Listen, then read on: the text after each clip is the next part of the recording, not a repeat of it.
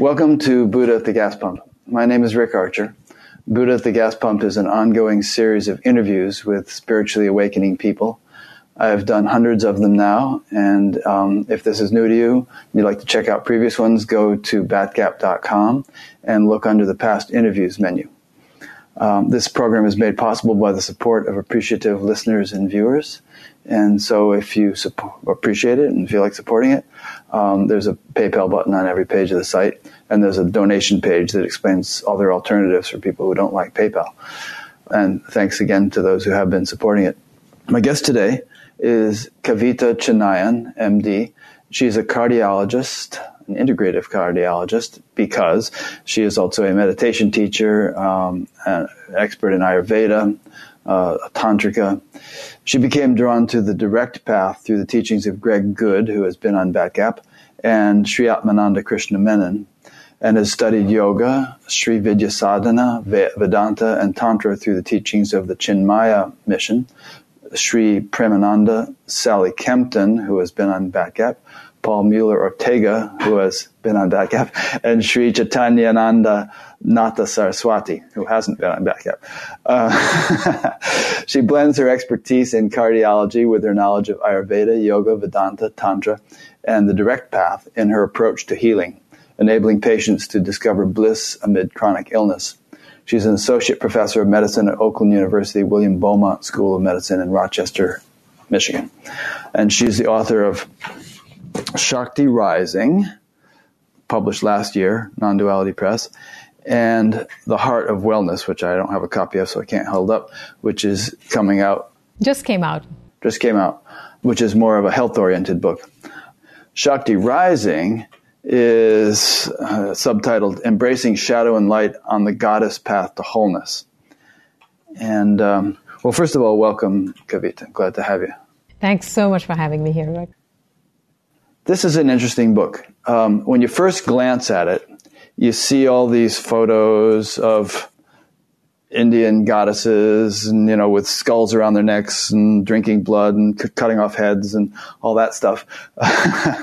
And you might think, firstly, I'm not a Hindu, and secondly, that's all mythology and ooga booga, and it doesn't interest me that much. But if you actually read the book, as I have almost in its entirety, you discover that, these archetypes are symbolic or representative of a very sophisticated and subtle understanding of the mechanics of creation. And in fact, I bet you if a qualified quantum physicist were to read this book, he or she could draw correlations between a lot of the things that Kavita explains in it and his or her understanding of physics at the cutting edge of that discipline. So it's a credit to Kavita, I think, for ferreting out the implications of these archetypes, and also from credit to the tradition from which they come for understanding so deeply the mechanics of creation and portraying them in a sort of artistic or archetypical form, which probably most scholars have dismissed as quaint mythology, but which is really profound and significant. Anyway, that's a bit of a mouthful, but what do you think? Is that a fair assessment of what you intended to convey in the book? Absolutely. That's absolutely right on target. Another thing that, I have 4 pages of notes here, so we're going to spend a couple hours getting into all kinds of interesting stuff. But one thing that struck me fairly soon in reading the book, and was actually mentioned in the bio that I just read, is direct path. And I actually moderated a panel discussion on the direct versus progressive paths at the Science and Non-Duality Conference last October. And I felt like, in reading your book and hearing your explanation of direct path, that I gained a much better understanding of what that term actually means, even though I prepared for and moderated that panel. Maybe, just for starters, we could start in many places, but why don't you define what is meant by direct path as contrasted with progressive path? Sure. the progressive paths, are the paths that most of us are familiar with, yoga and tantra and even Vedanta to a large extent, because they start with the assumption that who we are is this limited body-mind, and that we are going towards a goal of remembering or discovering the self. Whereas the direct path actually starts with the premise that we are already that. So what happens if you stand in your direct experience, devoid of conditioning or devoid of stories, and if you were just to look at your direct experience alone, what would that look like? For instance, if you were to look at an object without any of the labeling that occurs regarding the object, what would happen to that object if we took a stand as the self or awareness? So the stand from which we approach a path is what determines whether it's progressive or the direct path. Because ultimately, even in the progressive paths, at no point are we ever separate from awareness. We're always that, but it's just we begin with with the goal seemingly in the future that we are going to discover that. Whereas here we start with that premise already. Is there an overlap? Is the direct path progressive, and is the progressive path, or can it be in some respects, direct? Yeah, so, the direct path, it's very interesting because Greg, who is really my teacher in the direct path, will say that Greg Good will say that even to have arrived at the direct path, most people have done years of practice in the progressive paths. Because it's such a subtle thing to tell somebody who is not familiar at all with this and say, now take a stand as awareness. It's a very subtle thing. So it makes sense only after years of having studied in the progressive paths. Suddenly it makes sense, right? So that was actually going to be my question, because people think, they hear about this and they think, hey, why not the direct path? Why goof around for a decade? I'd just as soon, get right onto it. And then you have all these people that have read some Vedanta books and so on, proclaiming themselves already enlightened, and everybody's already enlightened, and you don't have to do anything, and going on in internet chat groups. And so I must admit that I developed a bit of a resentment or bias against that sort of angle. But anyway, go ahead. So, I think it's really important to clarify that the direct path isn't Neo-Vedanta. Neo-Advaita, which is what right. you were just, the Neo-Advaita, which is there's nobody to do anything. It never says that. The direct path in the tradition of Sri Atmananda Krishna Menon, it never talks about any of that. It's just saying, what is really happening in your direct experience right now? And so it goes through a very systematic process of looking at the world, looking at our bodies, looking at, objects of the sense objects and so on in purely the direct experience. So it's tempting to think that the direct path is somehow going to be shorter. It isn't. Just because it's direct, it doesn't mean that somehow you're going to be enlightened in this moment. There is still a lot of work to do because taking a stand as awareness isn't something that comes naturally to most of us. And so taking a stand there and doing the inquiry is a process. It is progressive. Yeah, when you say taking a stand as awareness, what comes to my mind is that many people might try to do that and end up being manipulative of their experience, like they're driving the car, or they're shopping, or they're having a dinner conversation, and part of their mind is trying to kind of take a stand as awareness as they're doing that, which in my understanding would divide the mind and divide the attention and not be helpful. Absolutely. So, this is not something that Greg says, in his teachings of the direct path, but something that I feel as a long-term meditator and a proponent of meditation for various reasons, that taking a stand as awareness actually becomes more natural when we have cultivated the witnessing ability, which is something that happens with a long-term deep meditation practice. And that, in the context of inner silence that makes more sense. Otherwise, exactly as you said, we're manipulating experience to think that we are standing as awareness, whereas actually it's all mental noise. And when you say witnessing ability, I think of witnessing more as a natural condition that develops eventually, rather than a skill that one acquires. And so, if witnessing is genuine, it's not some attitude that one adopts or some manipulation that one tries to continue throughout the day or anything, but it's just a way of being where you could be involved in dynamic activity, and yet there's this pure silence and this a very distinct sense of uninvolvement, because pure silence is uninvolved in activity, and it should ultimately, ideally, eventually persist throughout sleep. So you couldn't manipulate that.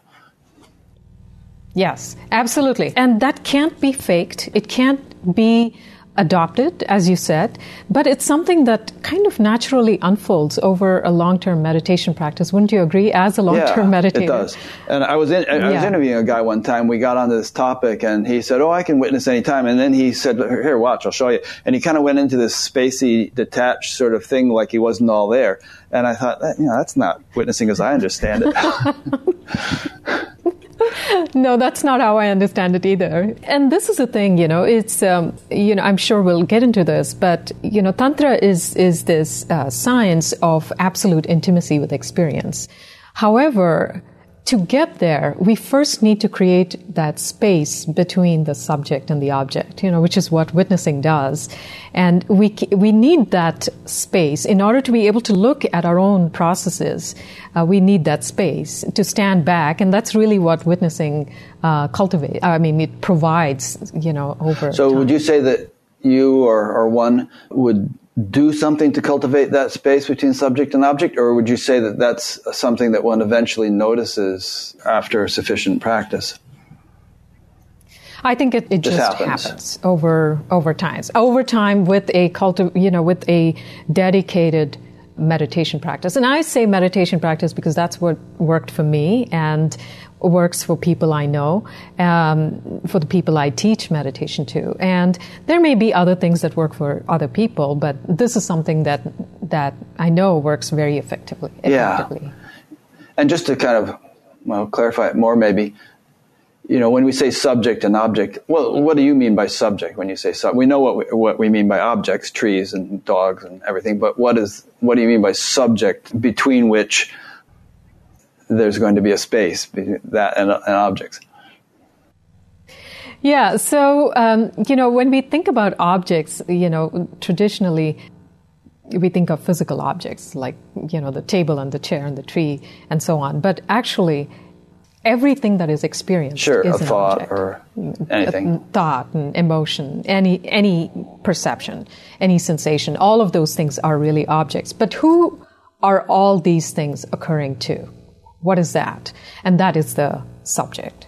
So there is the sole subject, and everything appears to that subject, and they're all objects. Yes. Okay, so we could say that the mechanics of perception are such that there's an observer, there's the observed, and then there's the process of observation, right?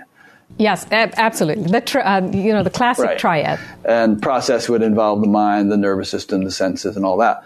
So what is that observer?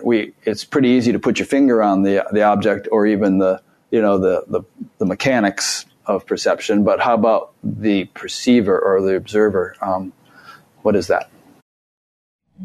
Yeah, so that basically sums up the spiritual path for me, which is, what is that observer? Because ordinarily we think the observer is this person that resides in this body. Most of us don't think the body as ourselves. We think that whatever is inside the body that is, being the puppeteer of the body is who we are, right? The subtle body.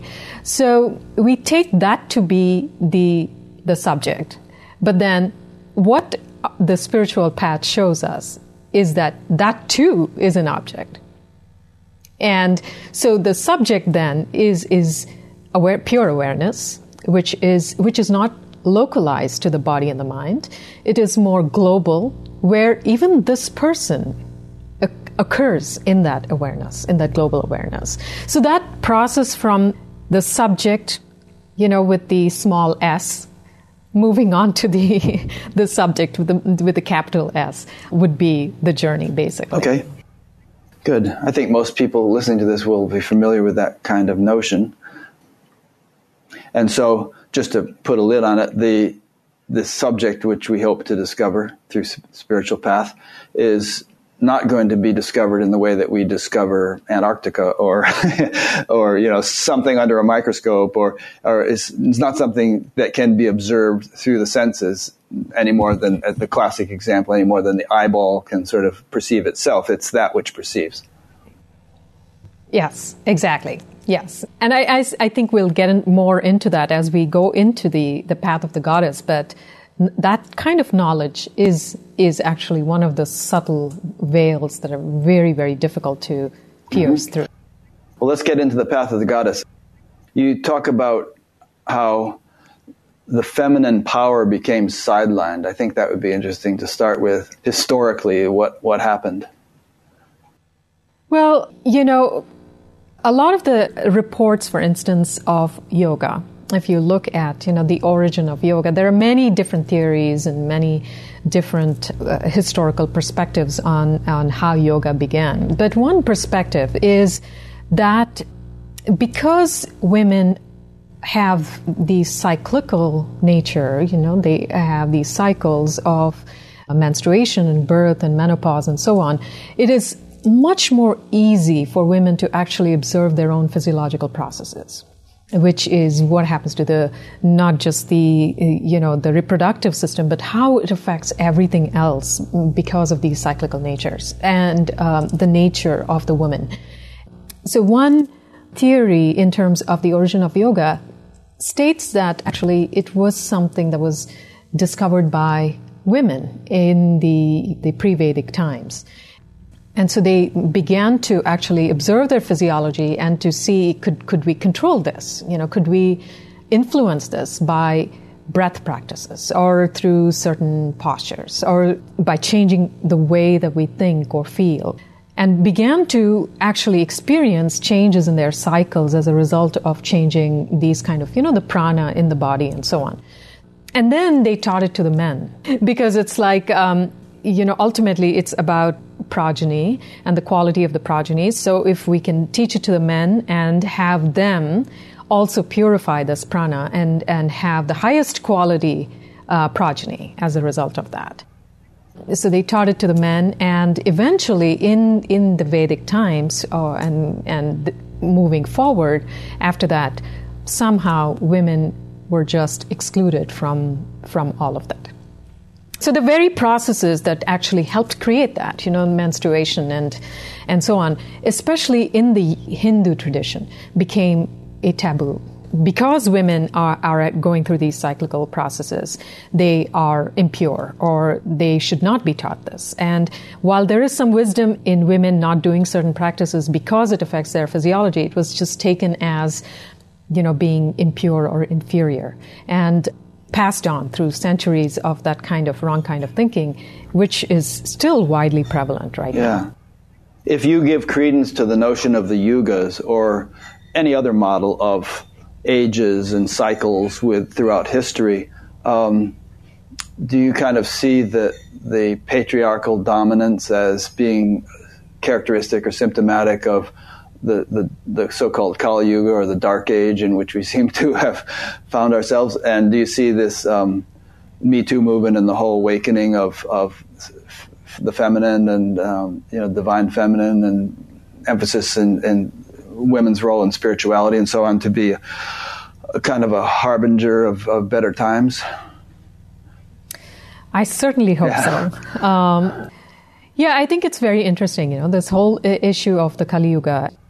It seems like that seems to be true, not just in our political and cultural and social kinds of upheaval that the whole world seems to be going through right now, but also natural disasters and everything, for instance, that California is going through or other places are going through. It's like an absolute upheaval that change is the only way. that whatever is the dominant structure, whatever is crystallized into being the norm is not going to work anymore. And so too with the Me Too movement and the redefining of those roles, the gender roles, and saying, well, it's time to question those crystallized ways of thinking and conditioning that somehow we as the world have, we have just kind of accepted to be the norm. You and I were talking about Amma before we started here, and she's been doing things all along in India. I mean, the very fact of what she does was totally shocking to a lot of male-dominated thinkers in India, touching people and hugging people and so on. But then she's also tried to put women in roles that are ordinarily reserved for men. In India, the various temple functions and yagyas and things like that, which women weren't supposed to be able to do. Yeah, absolutely. And so she is an absolute, she's a trailblazer in this whole spiritual movement.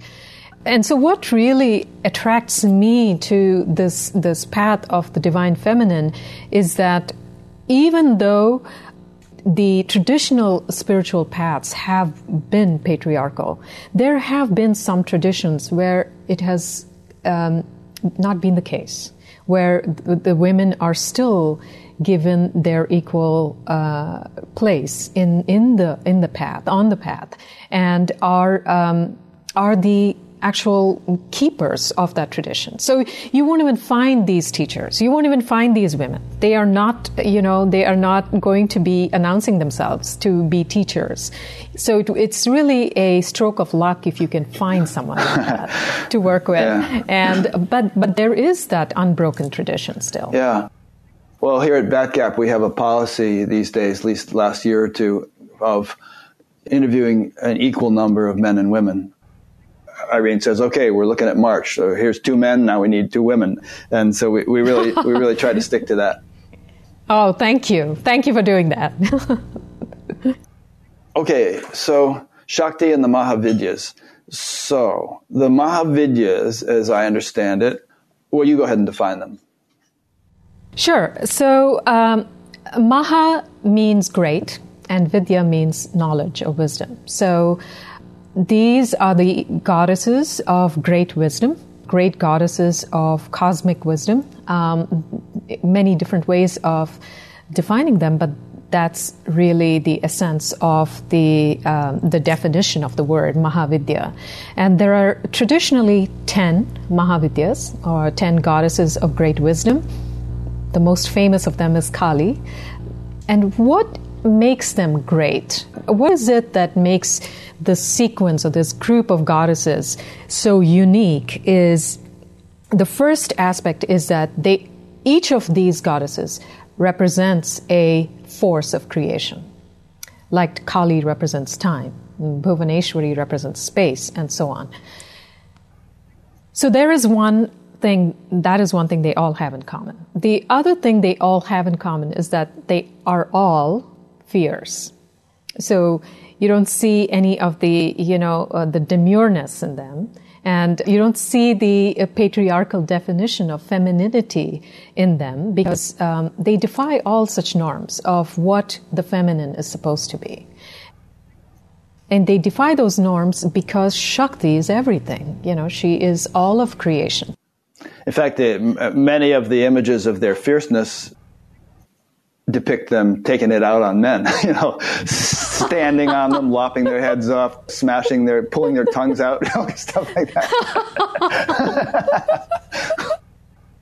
Well, they typically representing the poor man in all of these imageries is Shiva. But there is, of course, as you know, there is a very deep symbolism behind that. But it's not like it's not like these goddesses are, they are not propagating this kind of, what I call the misinformed feminism. That's not what these goddesses are about. But whether I'm a man or a woman, the Mahavidyas are going to be extremely important, because the third thing they all have in common is they all represent aspects of our own psyche. The kinds of things that keep us bound to this, to thinking that the self is this body-mind, which is what I call the shadow aspect, and then they also have the opposing quality of the light, which leads us to liberation from that. And so they are not, you know how deities always represent the highest in any particular tradition, and they are pure goodness or pure light. So the Mahavidyas are not like that, because they represent, they don't exclude the darkness. They include all of the darkness and all of the, the so-called negative aspects to show that Shakti does not prefer one thing over the other. She is everything. Well, if we look at the actual universe, it's a pretty wild place. There are planets getting smashed by asteroids and getting melted by, expanding suns and all kinds of, it's a, violent place and full of beauty, full of violence and death and life. And I mean, the whole spectrum of possibilities is on full display. If these goddesses represent the impulses of intelligence governing the universe, then it's completely in keeping with the iconography that they, have these fierce aspects, I would say, as well as compassionate aspects. I mean, their whole point is not to just wreak havoc, but to destroy ignorance and to liberate people and so on. Yes, absolutely. And so, this is why they really force us to kind of smash our own stereotypes of what we think we are. Because, for instance, we talk about ahimsa, nonviolence, as the fundamental ethic of yoga, for instance, or of any spiritual path. But then, you look at Kali or any of these goddesses, their imagery is very violent, right? And so especially Kali, for instance. And if you look at Kali, you wouldn't be thinking, well, she's representing nonviolence. That's not what comes to mind. It's extremely gory and violent. But as time, as the force of time, it's the perfect, representation, if you ask me. Because time is violent. It's ruthless. It doesn't wait for anybody. It doesn't care about our precious memories and so on. It's just, it doesn't wait for anybody. It doesn't care about anybody. It's always going, right? And so she is showing that. And when we think about life itself, ask a woman who's given birth if that was a nonviolent process. Right. So everything, by taking birth, just taking birth itself is a violent process. So, if we don't accept that, then we are living in delusion that there is going to be a place of absolute nonviolence all the time. There is never going to be such a thing. So how do you reconcile the prescription of ahimsa in Patanjali's yoga with the reality of the universe and with the depiction of these Mahavidyas? So I think that can be a path in itself over a lifetime. This real discovery of ahimsa within ourselves and the actual practice of it, because we think that, nonviolence is about not killing and not, doing these kinds of bad things to other people, which is, of course, part of that. But it's much more subtle than that, especially as spiritual practitioners and spiritual seekers. We can be extremely violent in the way we judge other people who are perhaps not on the path, and how we judge ourselves and how we judge everything and think that this is not how it should be. So any resistance to what is violence. And just to come to that acceptance, I think, is the path of Kali. It's true. I mean, Kali herself is not resisting what is.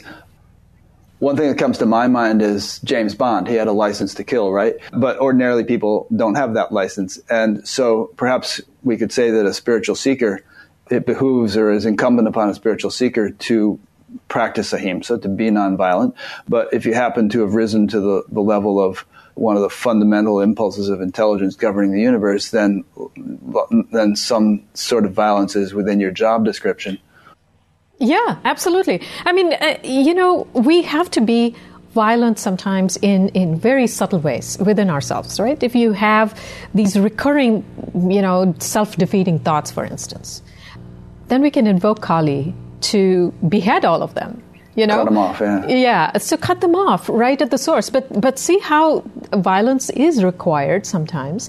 And, if you're a parent, you'll understand that sometimes you need to be able to communicate with your children in a way that seems violent, but actually it isn't, right? In the grand scheme of things. Yeah, seems violent to the child, like stop scrubbing behind my ear, or or you're depriving me of this candy. Yes, let me be on my phone 24 hours a day. I'm sure you're not advocating any kind of actual violence against children, but, things from the child's perspective that seem so mean and unfair. Yes, exactly. Yeah, and I say that, as a mother of 2 teenagers, and trying to direct them always into things that are more wholesome is, as in, don't be on your phone 12 hours a day, because that's really not... Rots your brain. It rots your brain, yeah. Exactly. Yeah. Well, it's interesting, actually, because this points to a deeper point. Maybe you've already kind of said it. But if we regard the universe as being one giant evolution machine, as having an evolutionary agenda or trajectory, then, all the stuff that happens, however violent it may seem, is ultimately in our best interest. If it's true that the universe has this evolutionary tendency or direction, which it seems to have, if you look at its violent birth as the Big Bang, and then its evolution over 13.7 billion years to where we've gotten it. It all involves, exploding stars and, all kinds of wild things happening in order to make life possible. Yeah, absolutely. And even, we were talking about the yugas earlier. And if you look at, every yuga has had, its share of violence and its share of, the bad guys, so to speak. So it seems like somehow, we are in this current era of really bad things happening, but at no point in creation has there been a time when that has not been the case, because that is really part of the whole. And Kali sadhana, or the sadhana of this particular Mahavidya, actually shows us that we need to get beyond ourselves in the way we think, because creation itself moves as a whole. Kali doesn't prefer one thing over another. Everything is part of it. Yeah. And the balance keeps shifting between sattva, rajas, and tamas, and whatever other triads you want to define. There's a cyclical nature to everything. Yeah, absolutely. Yeah. Turn. Now, here's a question. We've alluded to the notion of the universe being intelligent and nothing being arbitrary or accidental or capricious. There's this sort of infinite intelligence in every iota of creation and every vast phenomenon as well, galaxies and their interactions and so on. So when I think of these goddesses, I wonder whether it would be actually possible to get down to some level where you would actually see one of them as depicted in these sorts of photos, this kind of thing. Oops, there it is. Or whether those are just sort of artistic representations of streams of intelligence or impulses of intelligence which perform various functions. But when I say that, I don't mean to depersonalize them, because I think that by definition, an impulse of intelligence, gross or subtle, is a conscious being. We are an impulse of intelligence. There are angels and celestial beings who are impulses of intelligence and who are conscious beings in their own right. I suspect that these Mahavidyas, if they really exist, are conscious beings who have a universal frame of reference or universal territory of influence. They are, kind of on the upper echelons of the hierarchy of creation and have a function that encompasses the entire universe, or universes, as the case may be. What do you think about that? Yeah, that's exactly how I feel. So, to back up a little bit, to say that, for instance, to really define, these Mahavidyas, what are they? And so we have to just talk a little bit about this dichotomy between Shiva and Shakti.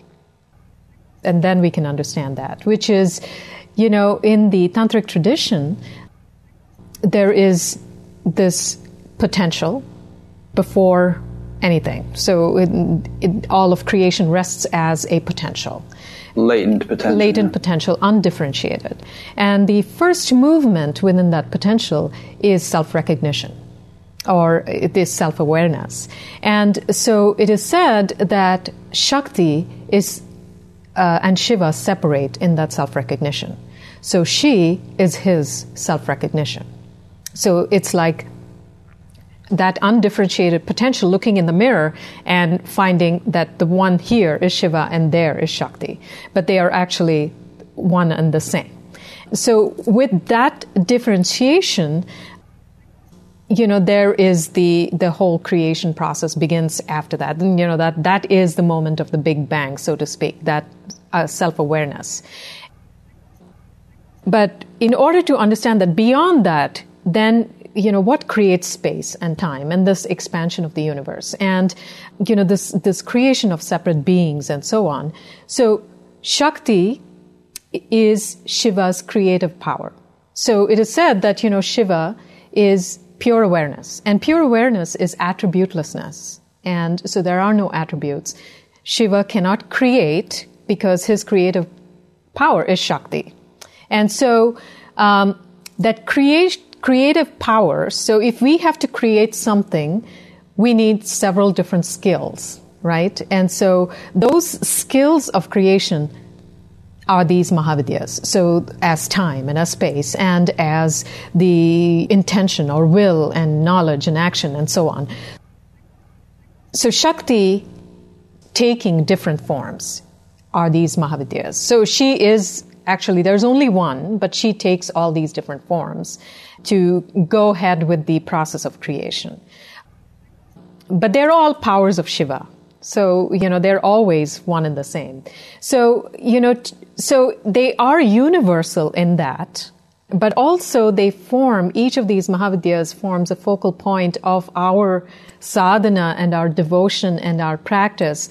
And so anytime a deity becomes the focal point of a practice, we see them as such, in our mind's eye. So somebody who is not very familiar with this and is familiar with some other kind of a focal point or an ideal will see that in their sadhana and not necessarily this. But these Mahavidyas, the descriptions, have been put together very beautifully, I think, by these ancient sages to really depict the subtleties of those creative powers of Shakti. I mentioned earlier that I thought that if a qualified quantum physicist were to read this book, he would be able to correlate a lot of the things in it with the understanding that physics has come up with, because physics, by definition, is trying to understand the subtlest mechanics of creation, from whence the whole creation arises and how it diversifies and differentiates and manifests and so on. There is one guy, there are a number of them, Menas Kafatos and others who speak at the Science and Non-Duality Conference.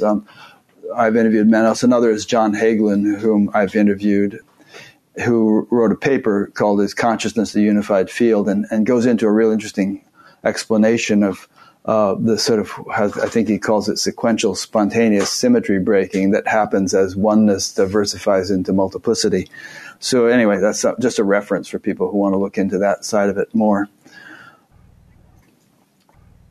Before we proceed, is there anything that has kind of come to your mind that you'd like to say? Okay, good. So let's start going through some of these Mahavidyas and explaining the role and significance of each one. And the first in your book, and the one you've primarily mentioned so far, is Kali, who represents time, which is also related to death, where letting go and moving on brings new life. What shall we say about her? Be careful what you say, because she'll get you. We could talk about Kali for hours because, there's so much to say about her. Because she is, in this, among the Mahavidyas, she represents time.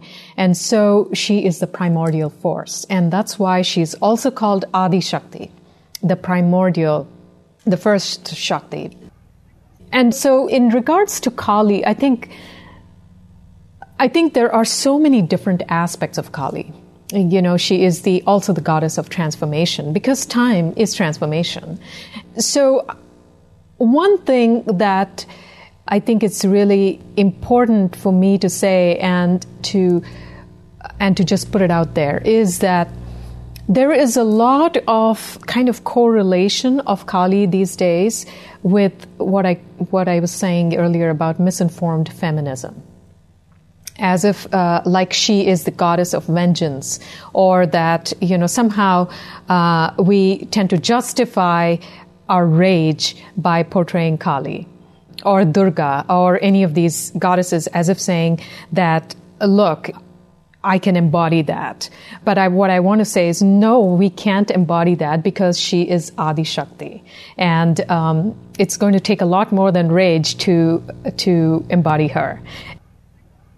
And that requires transcendence of time and the limitations of linear time, which is really her biggest trap, or in the way she entraps us in this illusion of being this limited time, time-bound kind of person with our stories and so on. So, I think there is a lot of misunderstanding around Kali. Yeah. As the story goes, her rage was a benign thing that she came into being to get rid of some real bad guys who were making a lot of trouble in the universe. And ordinary human rage isn't necessarily so benign and constructive. It can be damaging and violent and harmful. Like as you say, we shouldn't necessarily use Kali as an alibi for venting our anger. Yeah, and so, you bring up a really good point. And that story that you were relating from is from the Devi Mahatmyam, where Kali actually leaps onto this battlefield, from Durga's face. And it is exactly to vanquish these asuras, or these, bad forces of the universe. But however, the Devi actually in the Devi Mahatmyam says, there is nobody to kill because they're all me. And so her rage and her destruction, they're all a show, because the good and the bad, she declares that they're also my children. They're also me.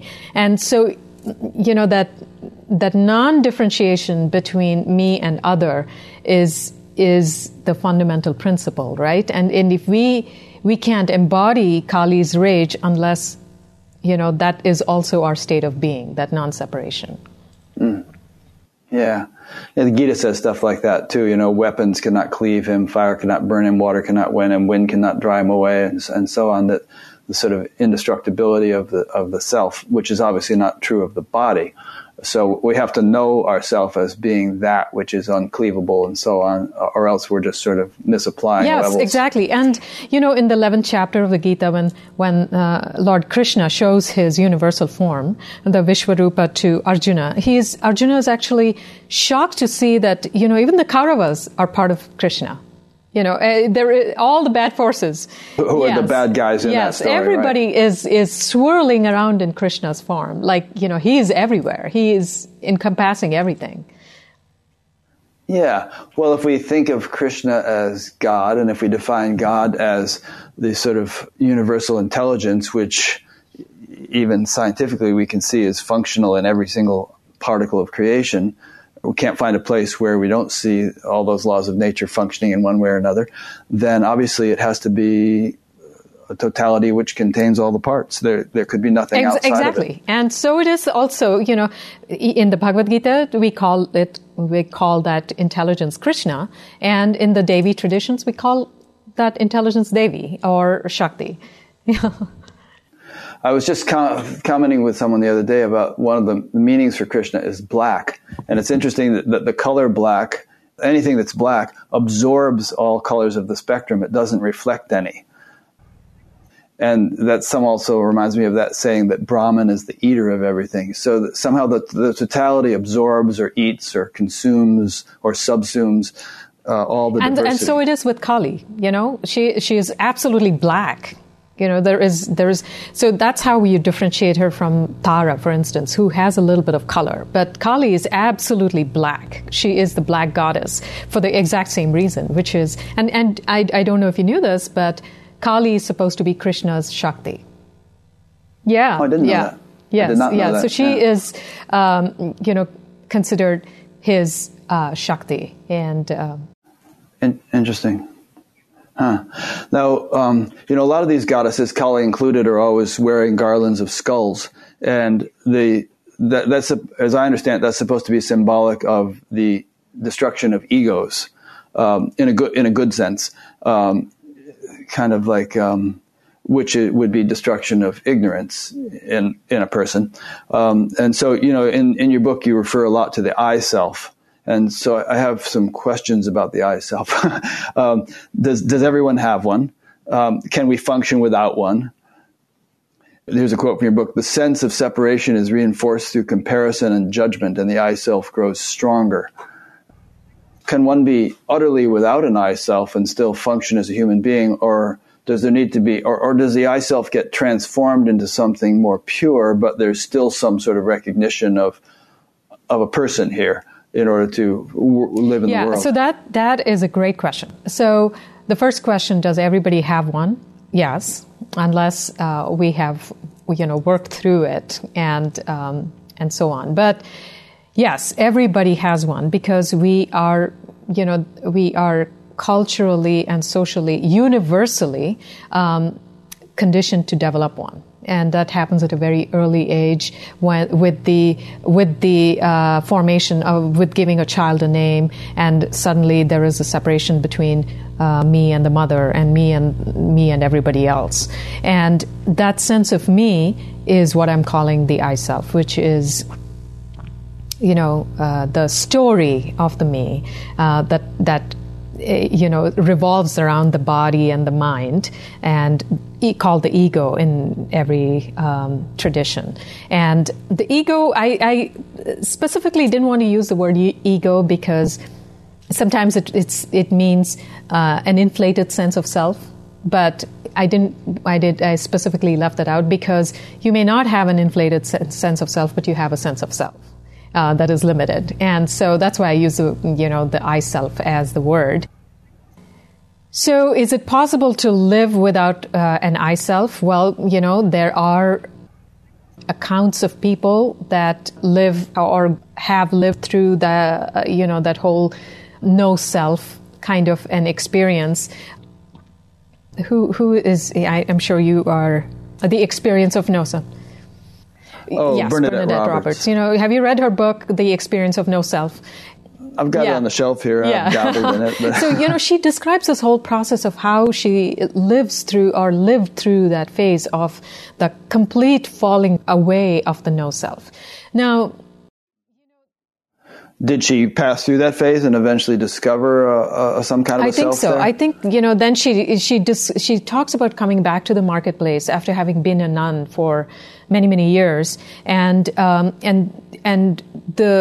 that sense of self coming back in a very different way, where it is more of a functional thing, where it is for living day to day, but there isn't that self-referential thing going on all the time. And Gary Weber and others talk about these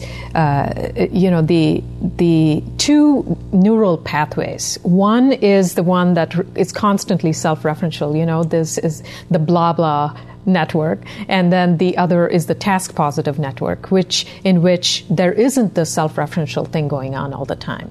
And so if we lose that, the task positive network is still there, and the sages call that the state where the mind is your slave rather than you're the slave of the mind, where the mind is used for functional, for doing practical things, but then it doesn't exist otherwise. Yeah, but there still is one. So if you say, hey, Nisargadatta, would you like a cigarette or something? He knows who you're talking to. Especially with a cigarette. Right. Yeah. And then obvious examples would be like somebody says they have no eye self, but then you stick a fork in their leg or something. They know that that's happening. There's some kind of localized identification with that experience.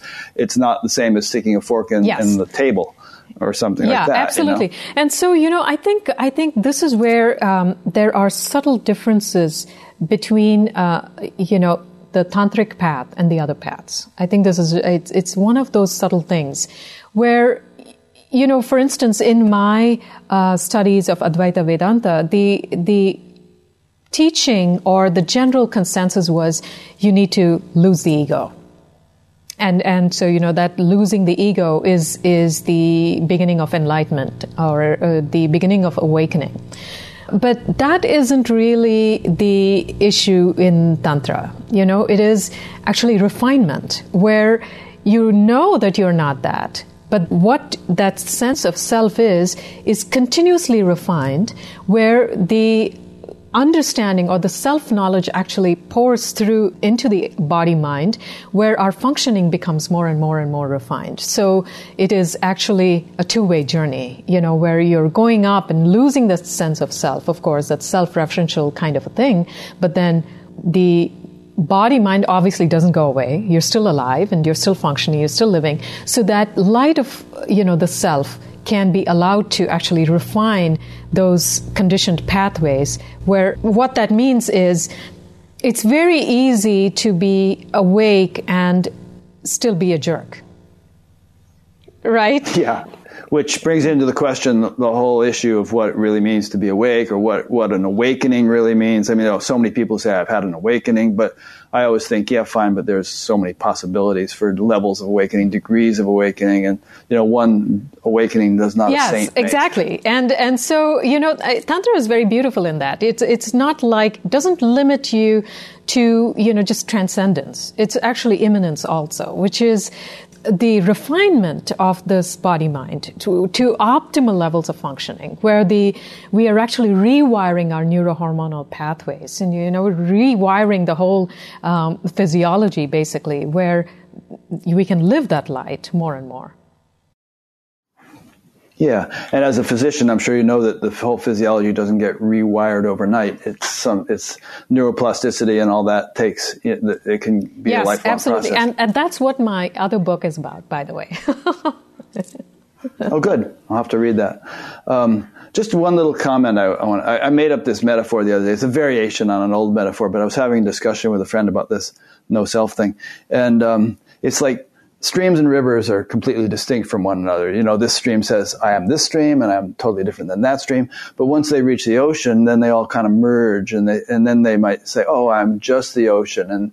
But let's say, for the sake of the metaphor, that the streams don't completely cease to exist. They become currents within the ocean, And so our individuality doesn't completely get obliterated, but it becomes sort of a component within a much greater wholeness.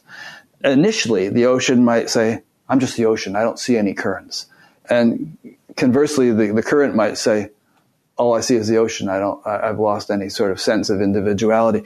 But I think eventually, if you kind of delve into and become sensitive to the fine fabrics of what's going on within consciousness, you discover all these currents and impulses of intelligence and dynamic things taking place within the oneness, within the wholeness. Oh, I love it. Metaphor? I love it, and that's absolutely beautiful, and that's really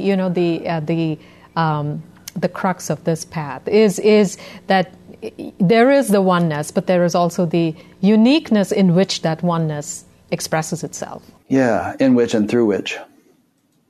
So, getting back to my notes here, this is still in the Kali chapter of your book. As Kundalini touches each chakra, hidden issues surface so that they can be resolved. I thought that was just interesting, worth discussing a bit.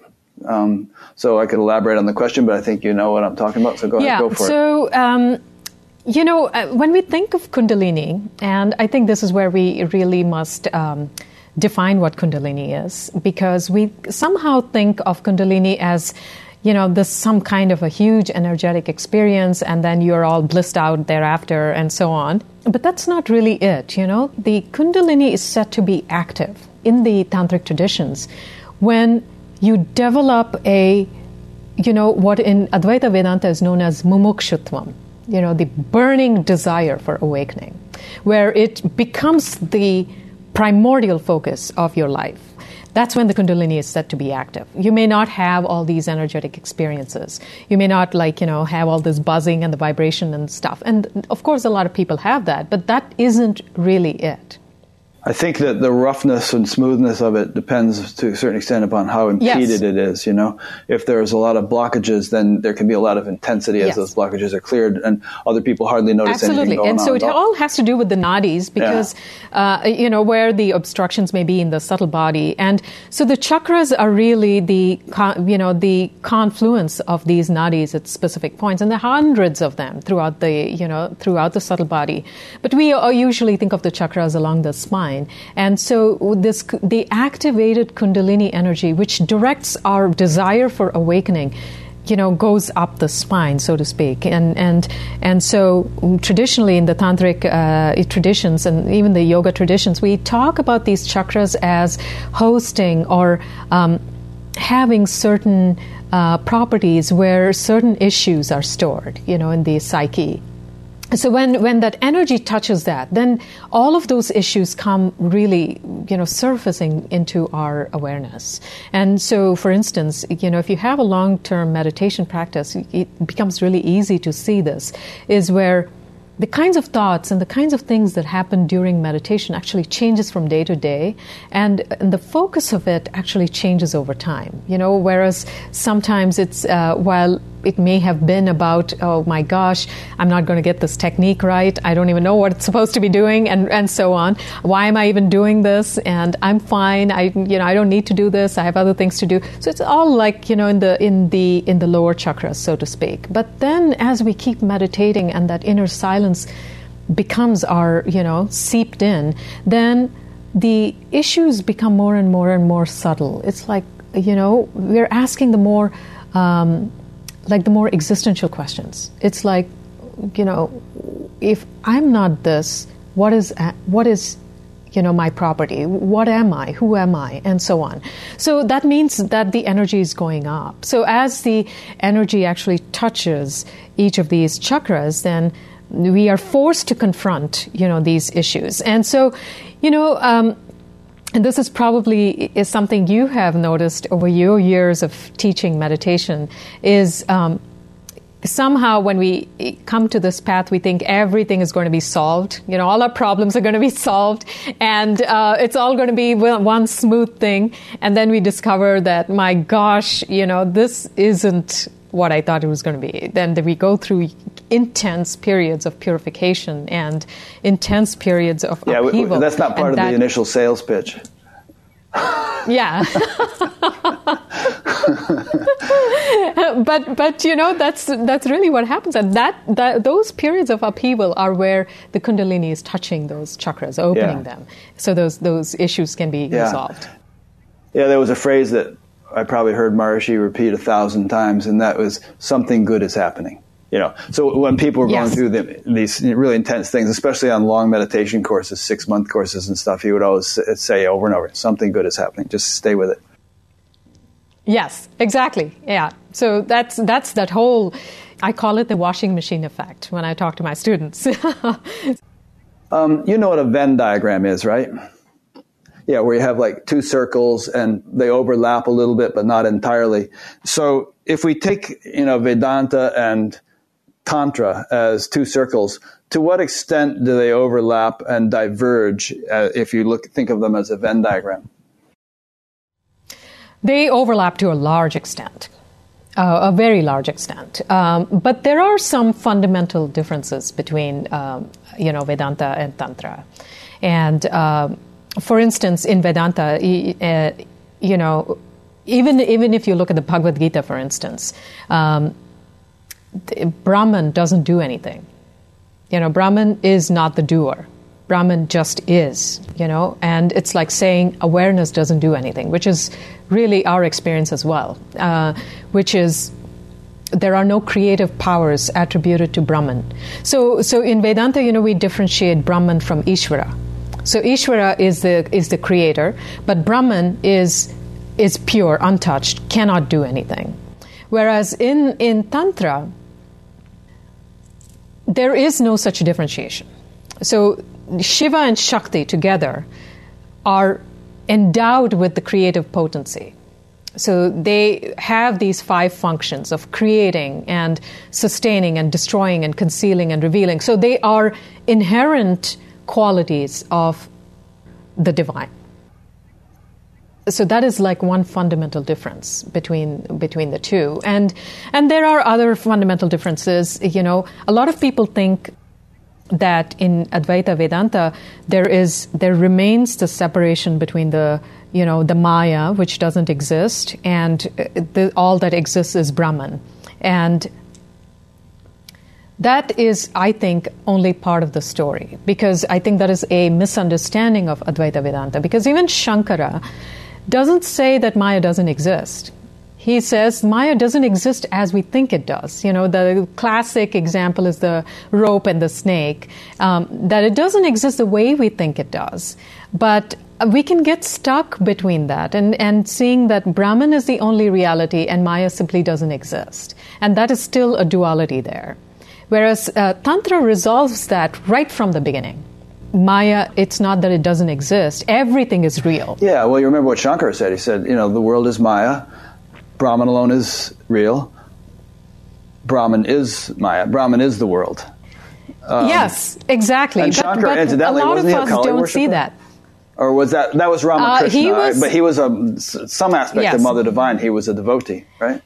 Oh, yes. He was very much a mother devotee. And, he was a worshipper of the Sri Yantra, and a lot of people attribute him to have written the Saundarya Lahari, which is the absolute magnificent, very lush text describing the tantric worship and visualization of the goddess. So some people say that's not the same Shankara, but some people think it's the same Shankara. But it's worth mentioning that in passing, simply because, all these great non-dual teachers that we revere, both ancient and modern, were devotees of something or other, Yes. Yes. Every single one, Papaji and Ramana and Nisargadatta and Shankara, going back then. There wasn't a complete dismissal of all vestiges of duality as unworthy of our attention. There was a sort of in fact, Shankara said that the intellect imagines duality for the sake of devotion. So even if he acknowledges that duality exists, intellectually at least, he considers it to have a purpose. Yes, absolutely. And, this is something I just discovered recently, which I didn't know. And, Shankara actually established all the Shankar Mats, in India. And I've been to a couple of them, actually. But I didn't know this, that he established the tradition of daily worship of the Sri Yantra in the Mat, which is very secret, but it needs to go on 4 times a day, all the times. All the time. And there is that worship aspect of it in an Advaitic center. So is Sri Yantra part of Sri Vidya? And the reason I ask is that, Maharshi's teacher, Swami Brahmananda Saraswati, was a worshiper or a practitioner of Sri Vidya, and he ended up becoming Shankaracharya of Jyotirmat for the first time in ages. They hadn't had a Shankaracharya for a couple hundred years or something, and they got him to do it. But anyway, I found that interesting. I don't know much about Sri Vidya. Would it be nice to, would it be interesting to tell people about that, or should we save our time for talking more about your book and the Maha Vidyas and all? I think it's worth mentioning just in passing, at least, because the Mahavidyas are also part of the Sri Vidya tradition. And that's how I was introduced to them in my Sri Vidya Upasaka role. And so Sri Vidya is actually, Sri means auspicious, Vidya is knowledge. So it is, Sri Vidya is auspicious knowledge, and it is the particular path to liberation, where liberation manifests as the goddess Tripura Sundari. And she is the third of the Mahavidyas in the book. So she is the central goddess, and she is the creator, she's the sustainer, and she is the destroyer of everything. So it is the path to her, and the path involves mantra, and it's a tantric path, so it also involves yantra and specific rituals and practices that lead us to Goddess Tripura Sundari. I just want to say again, I said in the beginning, that all this talk of worshiping goddesses and all shouldn't be trivialized or dismissed as some quaint, mythical indulgence or something like that. We're really talking about a deeper mechanics here, which can be extremely potent and powerful and transformational to those who engage in it properly. Yes, absolutely. And the thing about the yantras, I just want to say this, because my Tantra teachers, particularly don't really recommend worshipping of yantras. They think it's not necessary because the yantras begin to manifest in our own experience as our neural pathways change. Meaning you perceive them, or what? Yes, because these yantras are external manifestations of these, the neural pathways within the brain. And that happens automatically. And there is no real need to worship external, yantras or do any external rituals. It's an entirely internal process where, it changes our physiology. And with the change, these yantras actually start manifesting. Interesting. So when we see these pictures of yantras, they may have come from the actual cognitions of the people who originally painted them or drew them, that people saw this thing and then drew it out, right? Huh. Yes, absolutely. All of Interesting. them. I was going to say something, but now I forget what it was. Oh, yeah, I know what it was. A lot of mantras have what are called a bija mantra in them, which, as I understand it, is somehow a name of a god or a goddess or some aspect of the Divine Mother and all.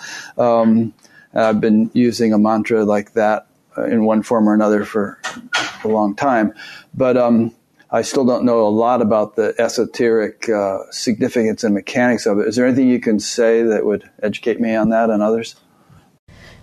Yeah, absolutely. So the bija mantras actually, each of them actually maps to a particular cosmic force, so to speak. And of course, the cosmic force is given a form of a deity, and so we think that it maps to that particular deity. But actually, the quality of the sound is such that it opens us, because these bija mantras are derived from Sanskrit, and Sanskrit in certain traditions like the Srividya Sadhana or Kashmir Shaivism, there is this whole concept of Matrika Shakti, where each syllable in Sanskrit actually maps to a different point in consciousness, a different aspect of consciousness.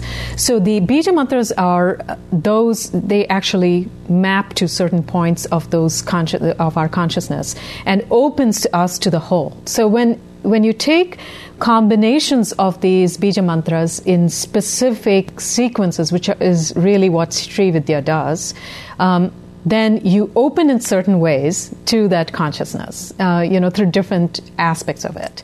And then as a result of that, then the neural pathways change and the yantras start manifesting.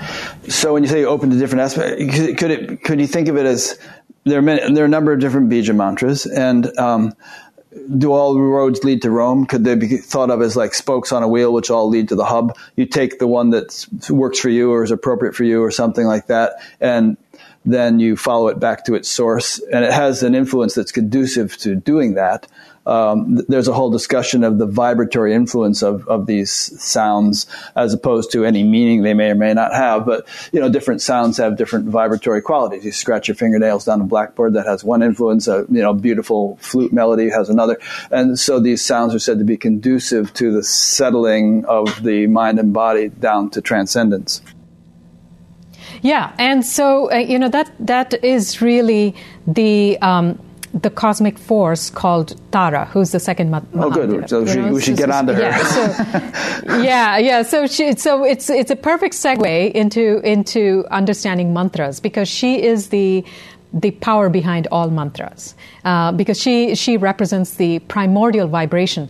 And in physics, if we want to loosely map it, and I just want to emphasize the word loosely because it may not really be so tight in terms of correlations, but the background microwave radiation, the original radiation of the Big Bang, which they discovered at Bell Labs, right? Yes, exactly. So that's something I think of as, what Tara is, which is the primordial vibration, which is the mother of all other vibrations that become forms. Yes, the Om or I am, or that is that primordial vibration. So all Bija mantras actually lead to that primordial vibration. So they're all modifications of that primordial vibration. So Tara is the mother of mantras in the Mahavadhyaya tradition. Yeah. Have you ever heard the notion that using a mantra with Om in it tends to make you more of a recluse? Have you ever heard that? Yes. Do you believe that? I have heard that, and I have experienced that. Yes, and it is really true, and it is very profound. And so, do you still use a mantra with Om in it? No. I was taught not to because I was using it for a while, and it really makes you dissociate from stuff. But at different stages, I would say. Yeah, maybe different stages. If you're not prepared for it. I had heard that, and for decades used a mantra that didn't have Om in it, and then I got a mantra from Amma about 15, 18 years ago that did have Om in it.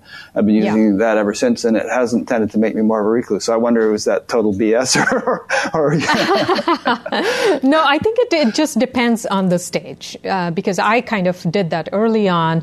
Or, what Yogani says is that it's more of an issue in the intermediate stages and of meditation practice. And as a beginner, it won't affect you. As you're more advanced, it won't affect you. But in the intermediate stages, if you pick that on, take that on too early, then it may not be the right thing for you. I see. I think it also would depend on whether you're just using Om alone, Om, Om, Om, or whether you're using it in conjunction with the Bija mantra and other aspects that mantras tend to have in them.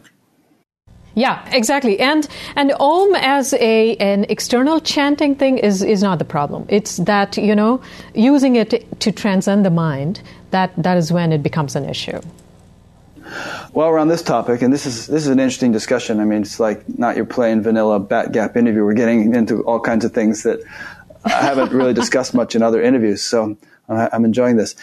In the Tara part of your book, you say, sound is the subtlest of the senses. This is the principle behind mantra sadhana.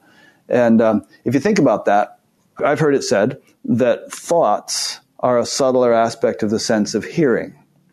And you don't really get that so much with other senses, although you might, visualize dinner or get some taste of dinner in your mind's eye. But we're much more familiar with thoughts than we are with the subtler aspects of the other senses. And therefore it would make sense that using the sense of hearing, namely thought in the form of a mantra, would be perhaps an easier road to traverse than some of the other senses. Yes, absolutely. So you've heard of the word tanmatra. Yes. Tanmatra is that five the subtle elements. sense. The five elements.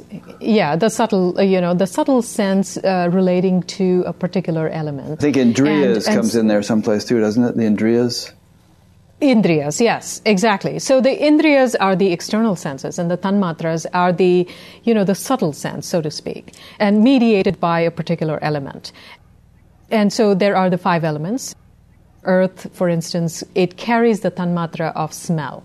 So it is the grossest of those tanmatras, whereas sound is carried through by ether or space, akasha, which is the most subtle of the five elements. So that's why it's the most subtle of the five senses, because it is carried through by that akasha. Okay, good. That's interesting. Okay, so we've talked about anything more you want to say about Tara? with each of these Mahavidyas, you mention a shadow and a light aspect of them, and her shadow is self-deception, her light is truth. Yes.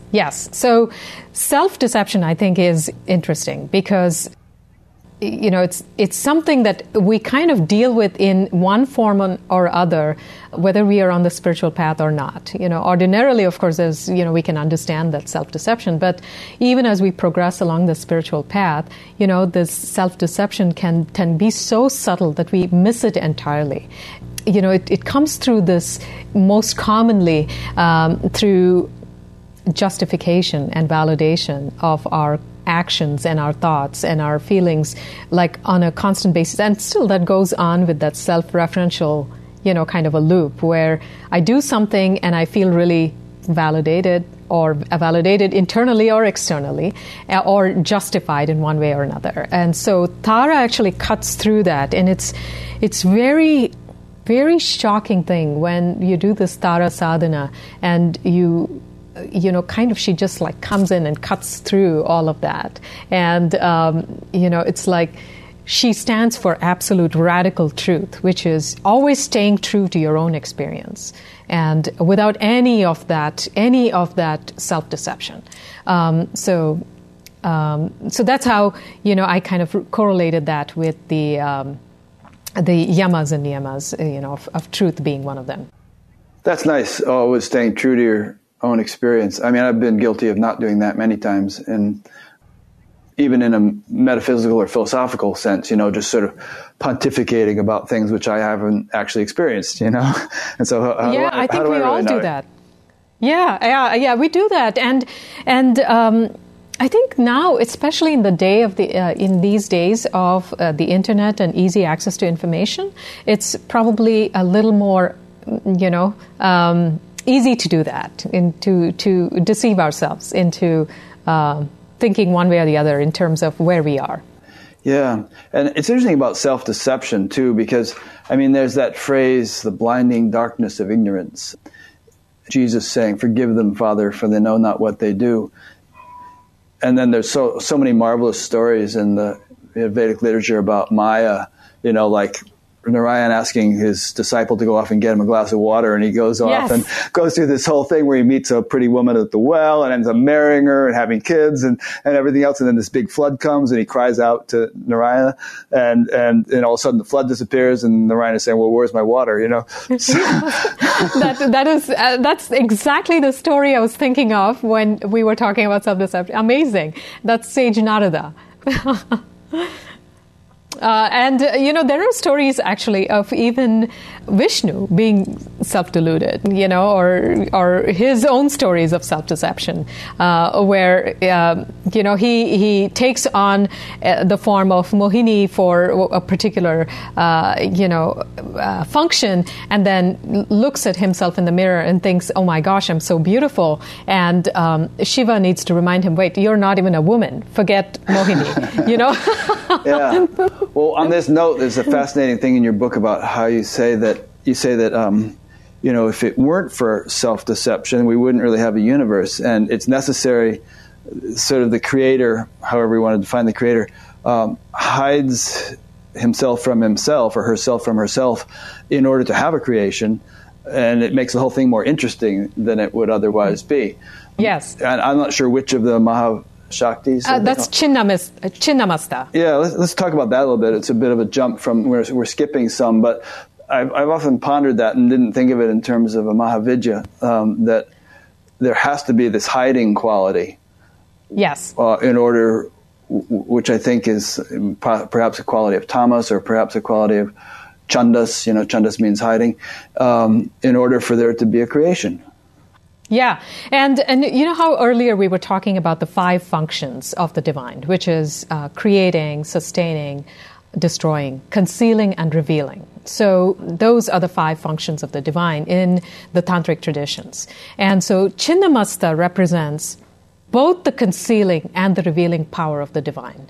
And, she's the fiercest of the Mahavidyas, more fierce than Kali, because she's the one that cuts her own head off, and, and her own head is feeding from the blood in her severed neck. So that beheading, that self-beheading, is very clear to see how the divine basically cuts itself off from its creation, so that there is the sense of separation and the whole drama goes on. It's like this very common metaphor we use in the spiritual path, which is that of a play and actors in a play. And, you've heard of these actors who actually live in character because, that's when their acting is so beautiful.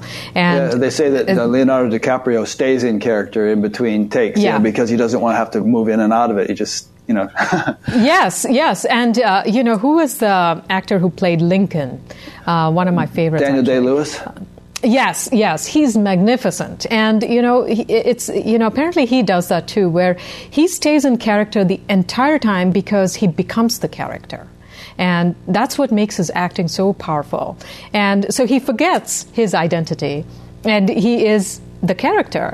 And so that's exactly like the analogy that we could use for the divine, whereas if it forgets its identity so that the play can be beautiful and engaging.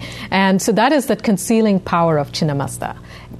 And then, of course, on the spiritual path, she is also the great revealer because, when that Kundalini goes up, then it's like a second beheading, but the beheading of the I self, the identity or the engagement or the tight identification with the I self. And so that's the second beheading where you remember that, oh, wait, I'm not Daniel Day-Lewis. I'm so-and-so. Or I'm not Lincoln, I'm Daniel Day-Lewis. Or, I'm not this character. So, I just love Chinnamasta. It's such a beautiful, beautiful, metaphor for this whole process. Yeah, it's fascinating. And it's humbling. I mean, nobody is above it, as we were just saying. Even Vishnu got deluded and so on. So if you think that you're incapable of being deluded or being overshadowed or kind of getting lost, you might have a lesson to learn that won't necessarily be enjoyable. Yeah, and this is why I love those, the Puranas so much, because they really teach us, they're very humbling, because there are stories where Shiva himself gets deluded, and or Devi, for instance, Kali goes on this rampage in one story where nobody can stop her. Absolutely nobody can stop her. So Shiva comes and lies down under her, and that's the first time she wakes up. She's like, oh, this is my beloved, and wakes up. And then there's another story where nobody can stop her again, and she goes on this rampage, and Shiva takes the form of a baby, and so suddenly she loses that rage and becomes this compassionate mother to this child. So it's exactly as you say, that none of us is above that. Yeah. Several other stories come to mind right now about Shankara getting deluded and then snapping out of it, but I don't want to take the time to tell them. But yes, with the Chandala. There was that one, and there was the one where he kind of occupied the body of a king who had died in order to have the kind of experiences that only a king could have, and then he kind of got so caught up in the role that he forgot that he was Shankara, and his disciples went running there and started chanting one of his poems or something to remind him of who he was. And interesting.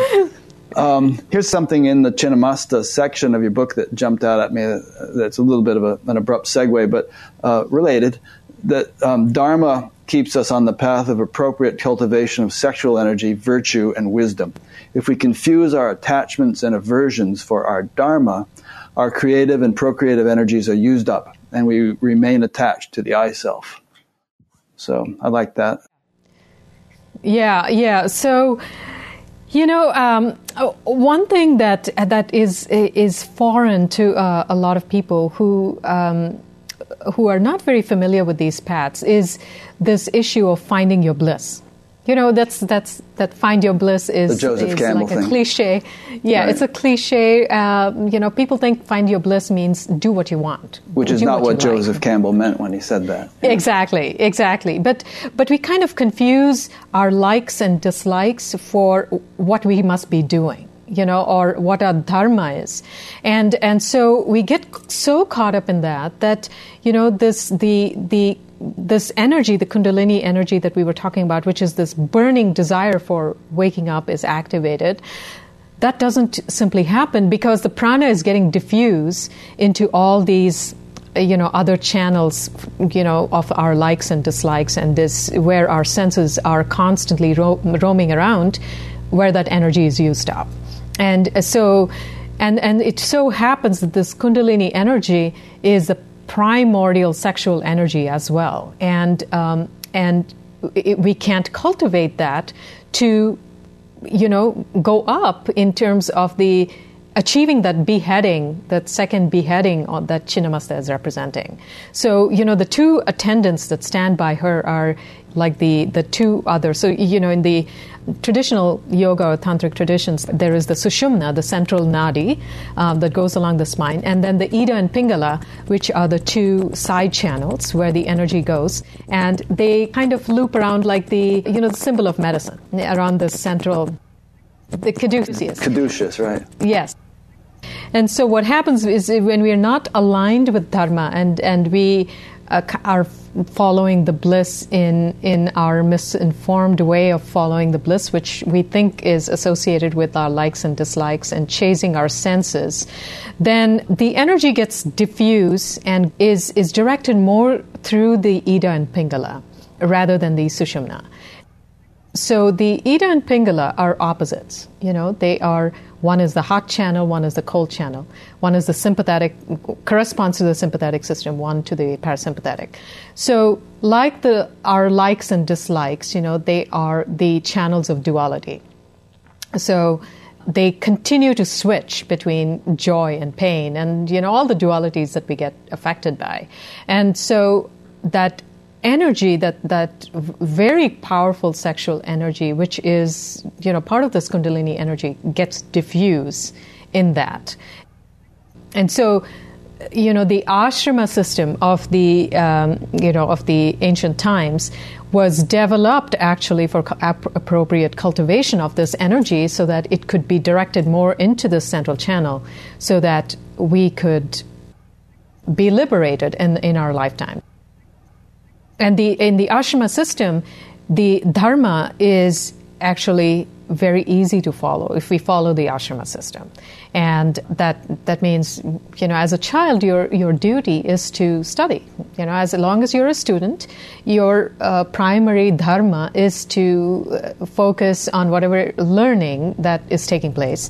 And only then are you capable of going into this householder life. And as a householder, then, the energy is explored in appropriate ways.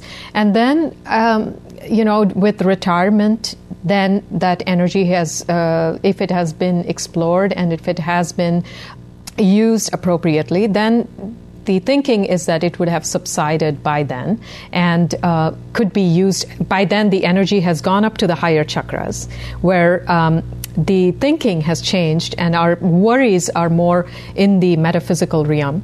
And then the sannyasa, where the energy goes up even further, and then we are in that mode of self-knowledge and self-realization.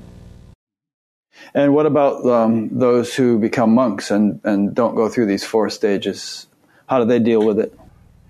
Yeah, so, in the ashrama system of the old, very few people actually were even encouraged to become monks. And only if they had that samskara of being a monk, where they had already, they had signs of already having that tendency, work through all that stuff. Because if being a monk is something that we develop, like Arjuna in the Bhagavad Gita, where he says in the first chapter, I don't want this war, I just want to be a monk. And Krishna says, no, nothing doing. That's not your dharma, right? Not your dharma. Yeah, that's not your dharma. Because if we are trying to be a renunciate because we are trying to escape life, then that doesn't really work, because then that energy is still there and it can't be faked. There is nowhere for it to go. And you see that in a lot of institutions, where, celibacy is forced and it well, the Catholic Church, I mean, what a mess. Yeah. And so anything that's forced like that has to be expressed, and it becomes expressed in adharmic ways. Ways. Yeah, exactly. Yeah, interesting. The Gita says, because one can perform at one's own dharma, though lesser in merit, is better than the dharma of another. Yes, swadharma. Better is death in one's own dharma. Yes, Dharma of swadharma another is brings it. danger. Yes, Yeah. and so along this line of dharma is the issue of our gunas. So what is my dharma as opposed to yours? Is really determined by our combination of gunas. So in the Bhagavad Gita, for instance, Krishna talks about these 4 categorizations of society, of occupation or vocation based on our Which gunas. is a dicey subject because you're touching upon the caste system here, which is, Oh, yeah. The caste system is a complete, gross, mess. distorted. Complete distortion of really what it's supposed to be. Because our gunas change, and so our vocations may change with that. So you could go from being a street sweeper to a doctor, theoretically. Or you can still be a street sweeper, but your gunas have changed where you are no longer performing that job for whatever the original intention was. And as our gunas change, we actually change and become more evolved as we progress along the path. So, I'm really not, most Hindus will tell you that the caste system is a complete distortion.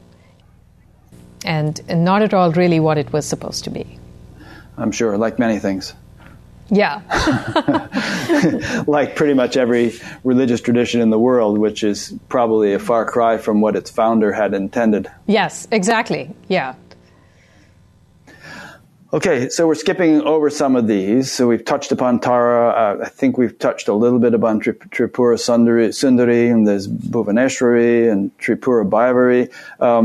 We won't have time to spend a lot of time on all of them, but and then there's this whole section towards the end of your book where you talk about elements of the path of the Mahavidyas: devotion, single-pointedness, austerity, surrender, experience, language, bliss. So that was like a 30-second overview of the stuff we haven't talked about in your book. And then there's a beautiful thing about opening further through ethics and virtues, yamas and niyamas, and after self-realization. So we could go on another 2 hours talking about all that stuff, but everything I just rambled out, what catches your attention that you'd like us to discuss in our remaining time? Perhaps about the issue of ethics. And I know you did this whole panel at SAND last year. Well, it was my talk at SAND, my own talk, and next year I think we're going to have a panel. Yeah. I think that's a very important subject because I think there is a lot of misunderstanding that somehow becoming awakened will instill you with all the ethics and that it's just going to happen magically, even if you haven't really cultivated that. And some of it happens spontaneously because you when you come from a sense of wholeness, but a lot of it doesn't. I think that's a good thing to discuss. Yeah, let's do. I think it's important. And it was very much in the air last year at SAND. After I gave my talk, a bunch of people, other teachers came to me and said, that we were touching on that in our talks. Let's all sit down and discuss this. There needs to be some kind of higher standard in the spiritual community because there's just been too much misbehavior and people are sick of it. People say they're getting sick of it. Oh, but Irene says people are getting sick of me harping on it too. So, yeah. Well, let's talk, because I'm always griping about teachers behaving badly. And, okay, then we don't have to talk about it. Yeah, to heck with them. We're still going to talk about it a little bit. I really love Greg's book, After Awareness, because he touches a lot on that. Yeah, I read that chapter. He sent it to me in preparation for my talk, and we were chatting back and forth a little bit about it. Yeah. And I think that's I think it is, as touchy as it may be, I think it is a very important thing to really talk about, especially also in the context of Tantra. Because, I think Tantra is misunderstood, as you know, as this path that is about licentiousness. That everything goes. And you can drink, you can do whatever, carry on, Yeah, but that is not the case, actually. And I go into that in a little bit in detail in the last Mahavidya, the chapter on Kamalatmika, on who really is qualified to explore with some of the forbidden, practices, and who isn't, and why not, and so. And in the name of Tantra, for instance, there are 5 substances, forbidden substances or practices that people really quote about or talk about in Tantra, which is consumption of alcohol or meat and fish and parched grain and sexual practices. So you can see how if a text tells you that you can practice with that, then in our ordinary way of thinking, we're thinking, wait, where all the other paths are saying don't do that, and this is telling you do it, I'm just going to go all out and do that. But the text actually, like the Mahanirvana Tantra, for instance, goes into detail about who is a qualified seeker who can do that, and one who is already established in awareness and is working on what you might call the post-enlightenment sadhana, where, you are working to remain stable in that awareness while exploring those substances. But in the name of Tantra, there is a lot of letting go of ethics, where teachers may be behaving inappropriately with students and teaching them that is okay to do that, using it as a kind of a crutch to fulfill their own needs or their own, wherever that place that they need to feel fulfilled from. So I think that's in particularly in the tantric paths, this cultivation of the ethics is really, really important, and developing that discrimination, which is the foundation of Advaita Vedanta, the 2 wings of jnana are discrimination and non-attachment, viveka and vairagya. And both are necessary in order to explore further with any of those substances, but then very important for the teacher to develop those ethics. Yeah. Some people say that awakening and ethical behavior or have nothing to do with one another. You can be an enlightened scoundrel, and you can't judge a person's level of consciousness by their external behavior. And other people hold a model that, higher levels of consciousness or enlightenment really involves cultivation not only of sort of inner awareness of pure consciousness, but a complete house cleaning of all of one's human tendencies so that they become pure, and that one's vasanas, so that you really do become saintly. And you hear people saying, saintliness has nothing to do with enlightenment, and you shouldn't judge it by outer behavior. So I don't know, what's your perspective on that conundrum? Well, I think there are 2 aspects to this. One is that, anything that is forced externally, including ethics, becomes a problem. And so I think that's where a lot of the rebellion comes from. It's like, don't tell me what to do, because it's forced upon us. But, what I'm suggesting in this book and in my own sadhana is that the cultivation of ethics, particularly the yamas and niyamas, when we look at them from a more non-dual aspect and, look at them from a subtler and subtler perspectives, then those actually change. And so, it's like moving from the shadow to the light, moving from those tendencies into those where we can live those ethics without really talking about them, without really being enforced, and those just happen. But if we pay attention to those particular shadows, and as I was saying earlier, that is actually the difference between Tantra and other paths, where refinement of the body-mind to be in accordance with our highest understanding is really part of the path. Yeah. I've come to the conclusion, just from my own life experience over the past 50 years and from my BATGAP experience over the past 8 years, that everybody is a work in progress. It's such a comfortable conclusion to reach, because if you look at this or that teacher and think, well, this guy really knows where it's at, he's really got it all figured out, and then he or she does something that seems wrong, you can get you into trouble. Firstly, you can become disillusioned, or you might think, well, who am I, ignorant schmo, to judge this enlightened person? So therefore, I must excuse and allow this kind of wrong behavior, that kind of thing. But if you kind of have the attitude that everybody's a work in progress, you think, all right, well, this guy has some work to do in this particular area. He may have great gifts and radiate wonderful Shakti and so on and so forth. But that doesn't mean that on all counts there has been complete development to the highest degree possible. Yeah, I love that, and that's how I feel too. Is that we're all works in progress, and I think that touches upon this issue of the guru, the role of the guru, because we get disillusioned when we are attached to the teacher rather than the teaching. So it is, the more we get, attached to the finger pointing to the moon, then the more chances there are of forming opinions one way or the other about that person. Whereas, if our sights are always on the moon, then we realize that everything else is really not that important. What somebody does or what somebody doesn't do. And as long as we are our sight is on the highest always. Yeah. It's like if one goes to study chemistry, for instance, in college, one's orientation isn't, oh, my chemistry teacher is so wonderful. It's like, hey, I'm interested in chemistry, and this guy knows about it, and he's teaching me, and I appreciate and respect him for doing that. But the focus is on the chemistry. Yes.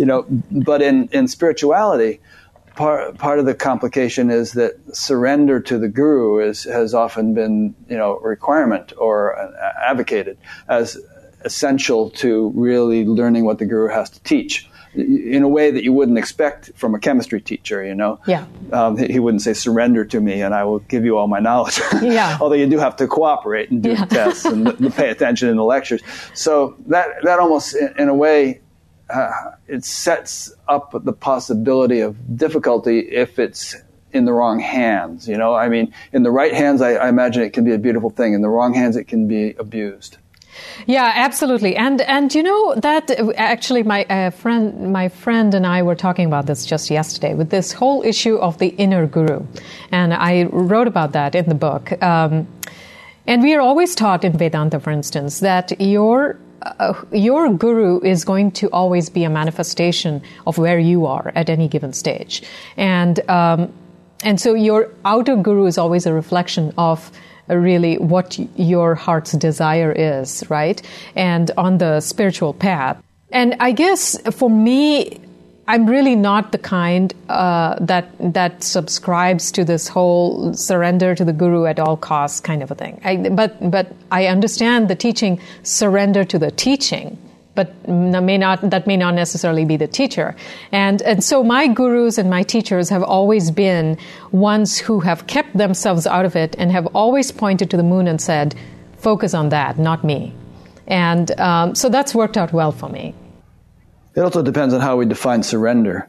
If it's some kind of slavish, mindless, will-less subservience, where you put aside your own good judgment. I mean, there's that great quote from the Buddha. He says, don't believe anything anybody says, and even if I say it, if it doesn't jibe with your own understanding and common sense and so on. So we have to define surrender if we're making these kinds of comments. Yeah, absolutely. And this is the thing, whether it is with Vedanta or with Tantra, the fundamental thing that is emphasized is you have to cultivate your own discernment. And that is like the most important thing, because that is your guiding light.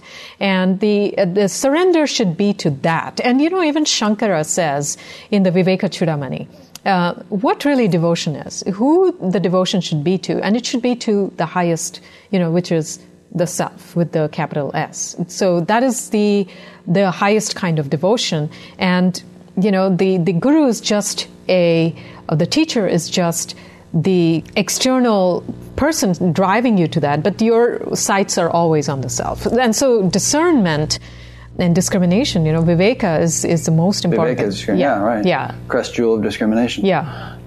Yeah, so maybe a concluding point on this one is that any teacher worth his salt is going to do everything he can to help you cultivate discernment and discrimination. Yes. He's not going to violate your tendency to be discerning or discriminating and, say, do as I say, not as I do, or any kind of nonsense like that. He's going to help you question. He's going to allow questioning. Yes.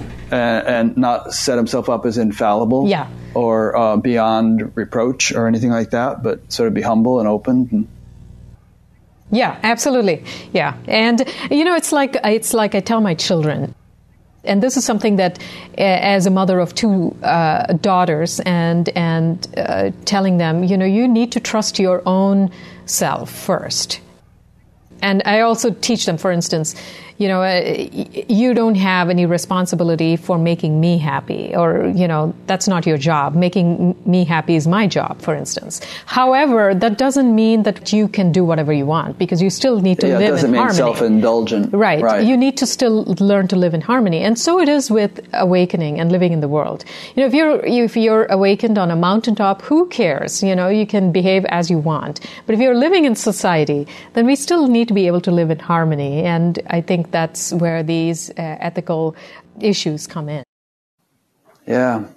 When we were talking earlier about, Dharma and the good versus the pleasant and so on, I just wanted to throw in the story of Nachiketas, which I'm sure you're familiar with, where it seems to be the conclusion of that story was he refused all these things that were just merely pleasurable because he wanted the truth, which is not to say that we should all abstain from any form of pleasure, but it's a matter of priorities, it seems to me. And that if we hold adherence to truth and Dharma as our highest priority, then everything else kind of falls into place and, gets properly ordered. Yeah, and that is really the whole essence of Chinnamasta. It's saying, stick to that first, and then, the other things will fall into place.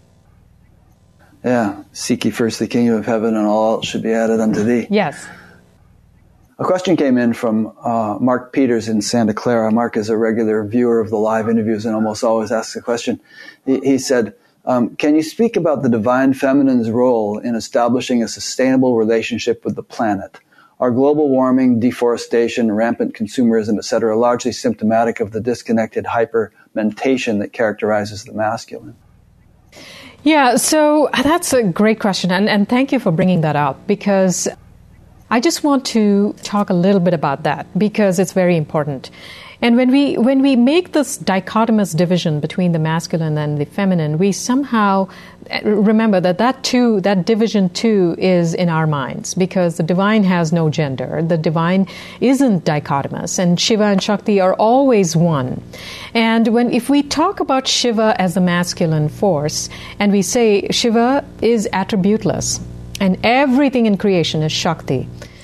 So the issue of the negative aspects, the destructive aspects are also Shakti, but that's her shadow side. So the role of the divine feminine is not that it's a masculine side that needs to be addressed. It is the shadow side of Shakti that needs to be addressed, because all of that is also Shakti. It doesn't matter whether we are men or women. All these shadow aspects are still Shakti, whether we are male or female. And so the aspect of the divine feminine coming into the role of the divine feminine in terms of cultivating better world is one of cultivating the light of Shakti, which is all the different collaborative kinds of qualities. And the beauty of the divine feminine, or the beauty of the feminine in general, is that it's not about the individual. And this obsessive attachment to the individual. For instance, when I first came to the U.S., I would hear people say, think about number one. You have to think about number one. And it didn't really make sense to me. I'm like, what is number one? I didn't even know what that was. But it's a very highly individual kind of thing. Everybody's looking out for themselves. And that is, we think that's the masculine side, that left-brained, hyper-dominant, go-getting, efforting kind of a thing. We assign that to be a masculine quality. But in reality, it's the shadow of Shakti. So, what we need to develop is the light of Shakti. And so then the individual is part of the whole, as Kali shows us in her iconography, where everything is interconnected. And so the more we align with that, we understand that there is nothing that a person in Nairobi is doing that is not going to affect me. Them taking a sip of coffee is going to affect me in perceptible ways. So we are all connected in this web, and not just the earth, the whole of creation. And so the more we step into her light, the more we kind of step away from that aggressiveness and that, the violent aspect, which is, as we talked about, the shadow of Kali. Yeah, that's good. Yeah, it seems like the more unified we become, the more we appreciate the oneness or the wholeness of life, the less we could stand to defile the environment or harm other people in any way whatsoever, because we're really defiling ourselves. It's the Amazon is our lungs and the rivers are our blood, and we're kind of spoiling our own nest by I mean, it's obvious. And in the Sri Vidya tradition, we think of the goddess where the creation is her body. Exactly as you said, the Amazon is our lungs. So that's exactly how we visualize the Devi, it's hard to visualize. This all of this is her body. And so that's why this devotion is so important, because it's like, when you're devoted to something, you are less likely to defile it. It's like, I'm so devoted as a mother to my children, is that their highest good is always, my goal. And you don't have to think about that. It's instinctual. And, what we were just saying becomes instinctual too. The sort of appreciation of what was it, Vasudev Kutumbakam, yes. I think it said, the world is my family. Yes. It's not just a nice little concept. It becomes your way of being, innate, your visceral way of functioning. Yes, exactly, and that is the real the real essence of the path of the goddess is that developing that softness, and that's more of that parasympathetic activity, that surrender, and that being okay. And we're kind of conditioned to work through effort, and it's like go, get what I want at the cost of everything else. So just surrendering all of that into this softness and sweetness is really her light. Yeah. And when you think about it, if we equate the goddess with nature itself, nature is a huge, powerful, invincible force, which is conducting nature in the biggest sense, conducting the whole universe in its minute detail without an effort. Yes. Yeah. Right? Yes. And so you use the word surrender. If we can surrender to or align ourselves or tune ourselves to that intelligence of nature, which I believe is embodied by all these Mahavidyas, yes. Then Brahman becomes the charioteer. Then they become the driving force of our life, and we can just sort of relax in the chariot and enjoy the ride. Yeah, and the ironic thing is, it's already always the case, right? They are driving it anyway. It's just we think we have control. Right, and so we keep interfering with their attempts to drive. Exactly. Yeah. Good. Okay. Well, I think we're about done. Although we could be never done. And as I was reading your book, I was thinking, this is one of those books where I wish we could kind of take a month and read each paragraph and then discuss it, and read another one and then discuss it. But that's not really quite the purpose of an interview. So the interview is sort of a taste or a sampling. Yeah. So I've really enjoyed talking with you, and I'm sure we'll be connecting again. Are you going to Sand in the fall? I hope so. Good. Yes. I'll be there. Yeah. And you mentioned you might even come to Fairfield at some point, so that'll be lovely if you come to Fairfield. Yes, I'd love to. Yeah. I'd love to come. So, I encourage people to check out this book. I really learned a lot from it and really enjoyed it. I'll have a link to it on Kavita's page on batgap.com. And then your new book is more about health, you said. Well, actually, it's called The Heart of Wellness, and the heart here refers to awareness, the heart. The great heart as being the essential, the most important component of in wellness. Yes, and how do you bring medicine and spirituality together, and how do we define what happens to our relationship with health and with disease when you enter the heart? And so that's really what that book is about. Yeah. And I would say, even if you end up getting a disease like Ramana did, for instance, people would say, "Oh, Ramana, you're suffering." And he says, "No, I'm not suffering. This isn't touching me." Yes, exactly. So, that's what that's really the crux of that is suffering is optional. Because, in traditional medicine, we equate disease with suffering. And as you talk about, papers and stuff, and we look at academic papers where they say, we have decreased disease and suffering. And I would beg to defer and say we've decreased disease, but not necessarily suffering. So two different things. And so that's really delving more into, how do we get there? Enter the heart of wellness, and through principles of Ayurveda and yoga and Vedanta. So that's what that is. Good. All right. Well, thank you so much. Really enjoyed speaking with you, and we will do it again sometime. So just to make some general concluding remarks, I've been speaking with Kavita Chennaiyan, MD. I'll be linking to her website from her page on batgap.com. And you can go there and see what she's up to and get in touch probably. And you do do you do anything remotely with people aside from your local practice as a physician? Do you do spiritual satsangs or consultations over Skype, or do you offer retreats or any of that kind of stuff? Yeah, I do actually. And I have a course coming up on Shakti Rising where we will be exploring all the Mahavidyas. It's a 12-week course. It's all online.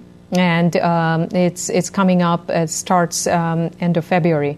And it's a 12-week course. And then later this year, I'll be doing a course on the heart of wellness. And then I have some mini courses just before Navratri. We'll do the whole Navratri course. And then retreats and intensives and workshops. And later this year, I'm planning a Shakti Yatra, actually, going to India to specific Shakti Pitams and really practicing with the deities at those places. So, yeah. It's funny, this image just came to me, because you do all these things. Here you are, this medical doctor, and then you're doing all these courses, and you have your own spiritual practice, and this and that. I kind of pictured you as one of these deities with 4 or 6 arms, kind of doing all this stuff at once. I don't know how you manage it all. You got the teenage daughters and the whole... Yeah, it's writing books all the time. Yeah, it's Shakti doing that. It's her creative flow. So great.